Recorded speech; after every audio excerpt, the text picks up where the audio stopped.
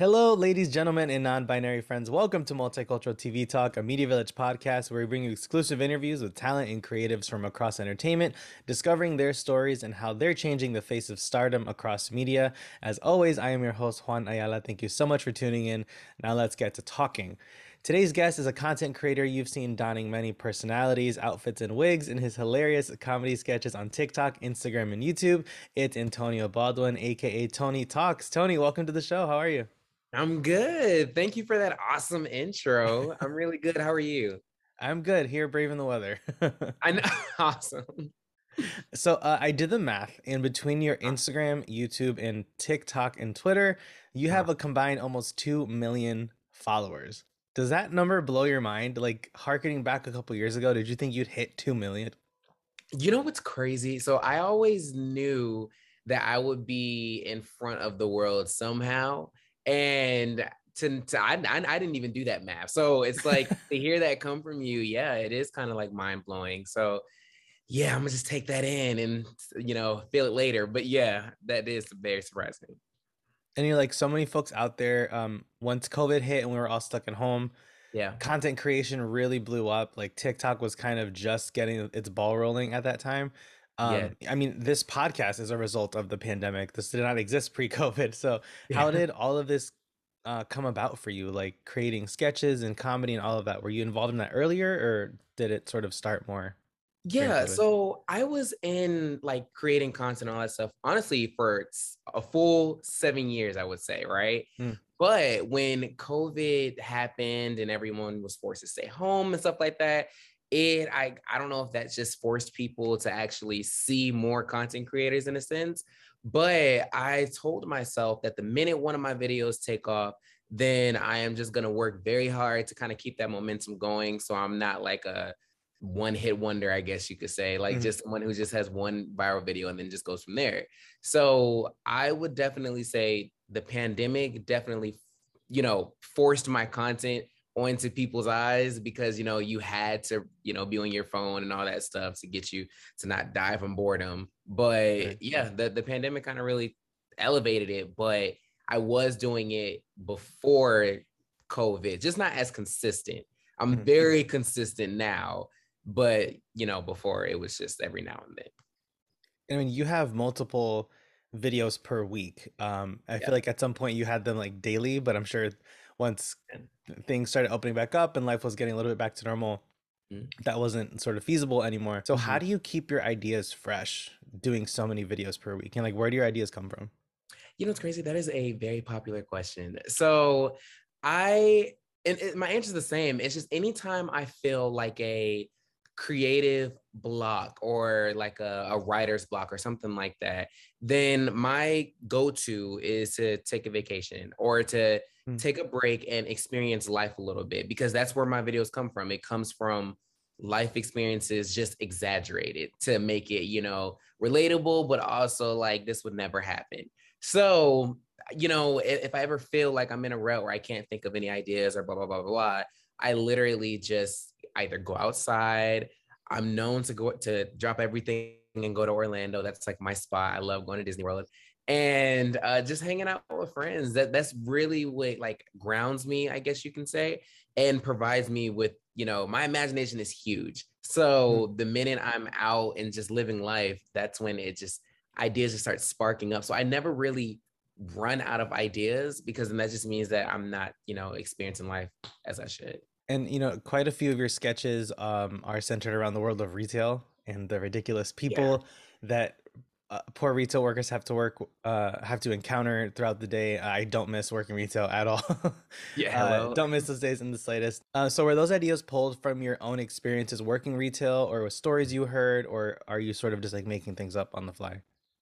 Yeah. So a little bit of both. So I've worked, I'm not going to say every job, but I've worked a lot of different jobs, retail Mm, definitely included. But my main, like, I worked mainly in restaurants. gotcha. So yeah, I was mainly a server, host, all of that. But, I know a lot about like just customer service in general. And then at every job I worked at, I would say for a minimum of 2 years. That's usually, except for this company that fired me like after the first day. But it's like I work, I don't know, I just work with a lot of customers, and I go through a lot of I went through a lot of crazy things. So, just over time, I learned what every customer situation really is. And I can just branch off from something and make it into something else. So they definitely do come from experience of working in retail and restaurants and blah blah blah, call centers. I've worked at it all. Yeah. Yeah. And so our company, Media Village, we're very involved in the world of advertising. Uh-huh. And I have to shout out a recent sketch of yours, which was a partnership with the Fox series Welcome to Flatch, that Yeah. I thought was so funny and so brilliant. I'm like, wait, am I watching a commercial for this show? Or Yeah. and I figured like, it was a sort of an ad partnership for that reason. Um, and it's such a funny and sort of organic way to expose that show to a new audience in case anyone from your audience is not watching cable or on network TV, because Hmm. lots of people already just don't have cable anymore. We just do Yeah. streaming. Yeah. Um, so when it comes to those types of like partnerships, where a sketch is centered around a brand or a product, or in this case, a TV show, what advice do you have for content creators who may be struggling with keeping it organic or authentic? Because you don't want it to seem too much like a commercial, you know? Exactly. Yeah. The way that I see it is when a company reaches out to you regarding, promotion and stuff like that, you have to remember that they reached out to you for what you do already. You know what I'm Mm, saying? So it's like you have to find a way to mix what you do with what they want. Like you have to meet in the middle. So it's like they would give you a criteria or something like, things that they want you to say, stuff like that they want you to meet. And you want to make sure that you add your uniqueness to it. mm, Other than if you don't, then it's just gonna end up like you said, it's just gonna be an ad. And nowadays, the minute somebody can skip an ad, they will. And it's so easy. So you want to make sure it starts off with you and then it ends with you. But mm. then, the middle part is, whatever the company or whatever is requiring you to do.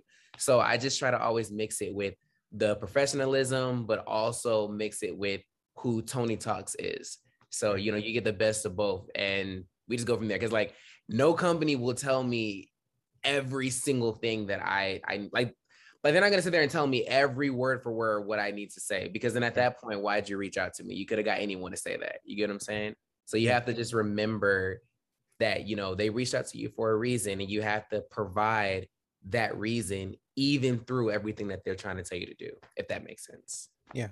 Yeah, absolutely. And when I had showed my boyfriend that particular sketch, Uh-huh. his reaction was like, "Oh, that's just like work," because when your Yeah. character kept saying, "Can I have your name? What's your name? What's your name?" Like, Yeah. need the information. It's so real. And I mean, I've worked a number of jobs. So I worked like at a gym, and my boyfriend works at a college, Yeah.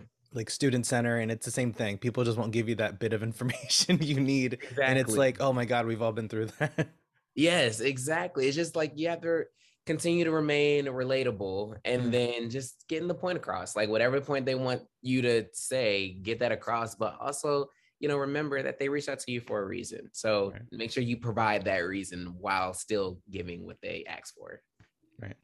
And Mm. with your sketches, so it's very minimal. I'm sure it's like it's you, the camera, a tripod, and your variety of outfits and voices and wigs.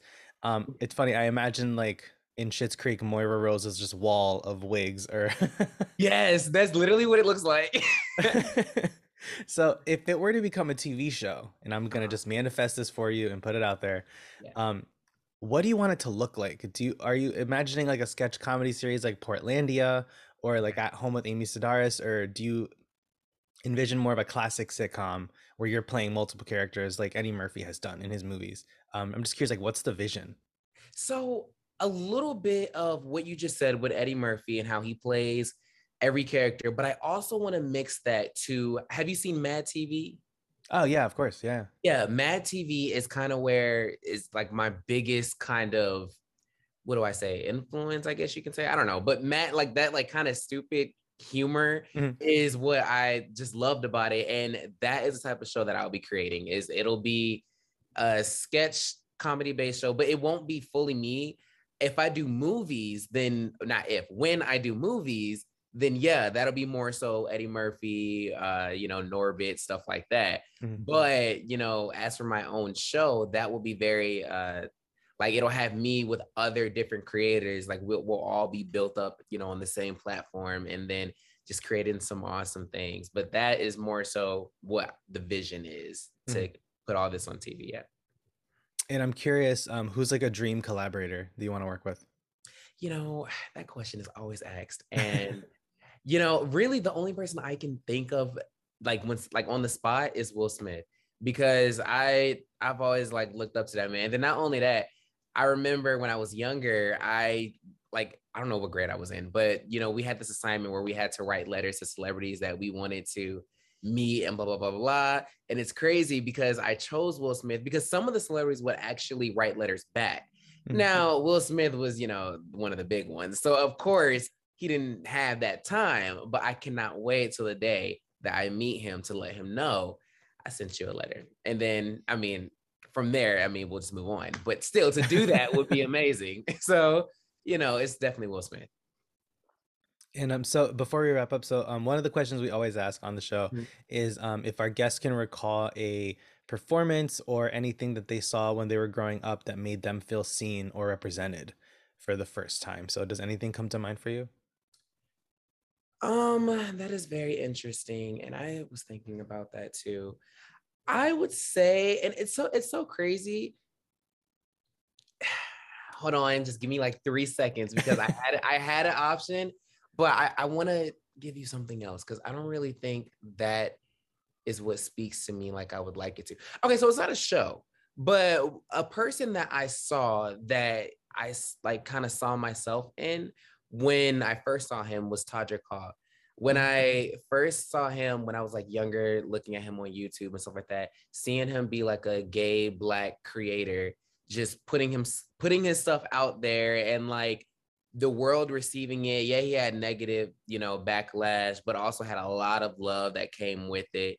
And then seeing him just grow showed me that I can do things, you know, if not similar, but I can just do things. I can put myself out there being a black queer content creator. You know what I'm Mhm. saying? Yeah. So it was just that was the very first person I can say.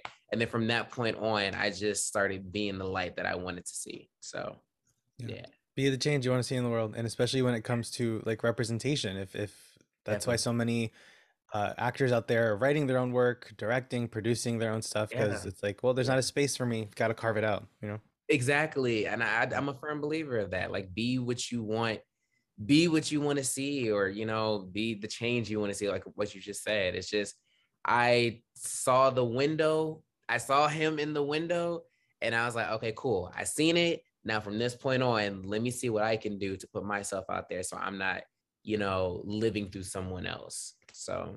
that's kind of what that is.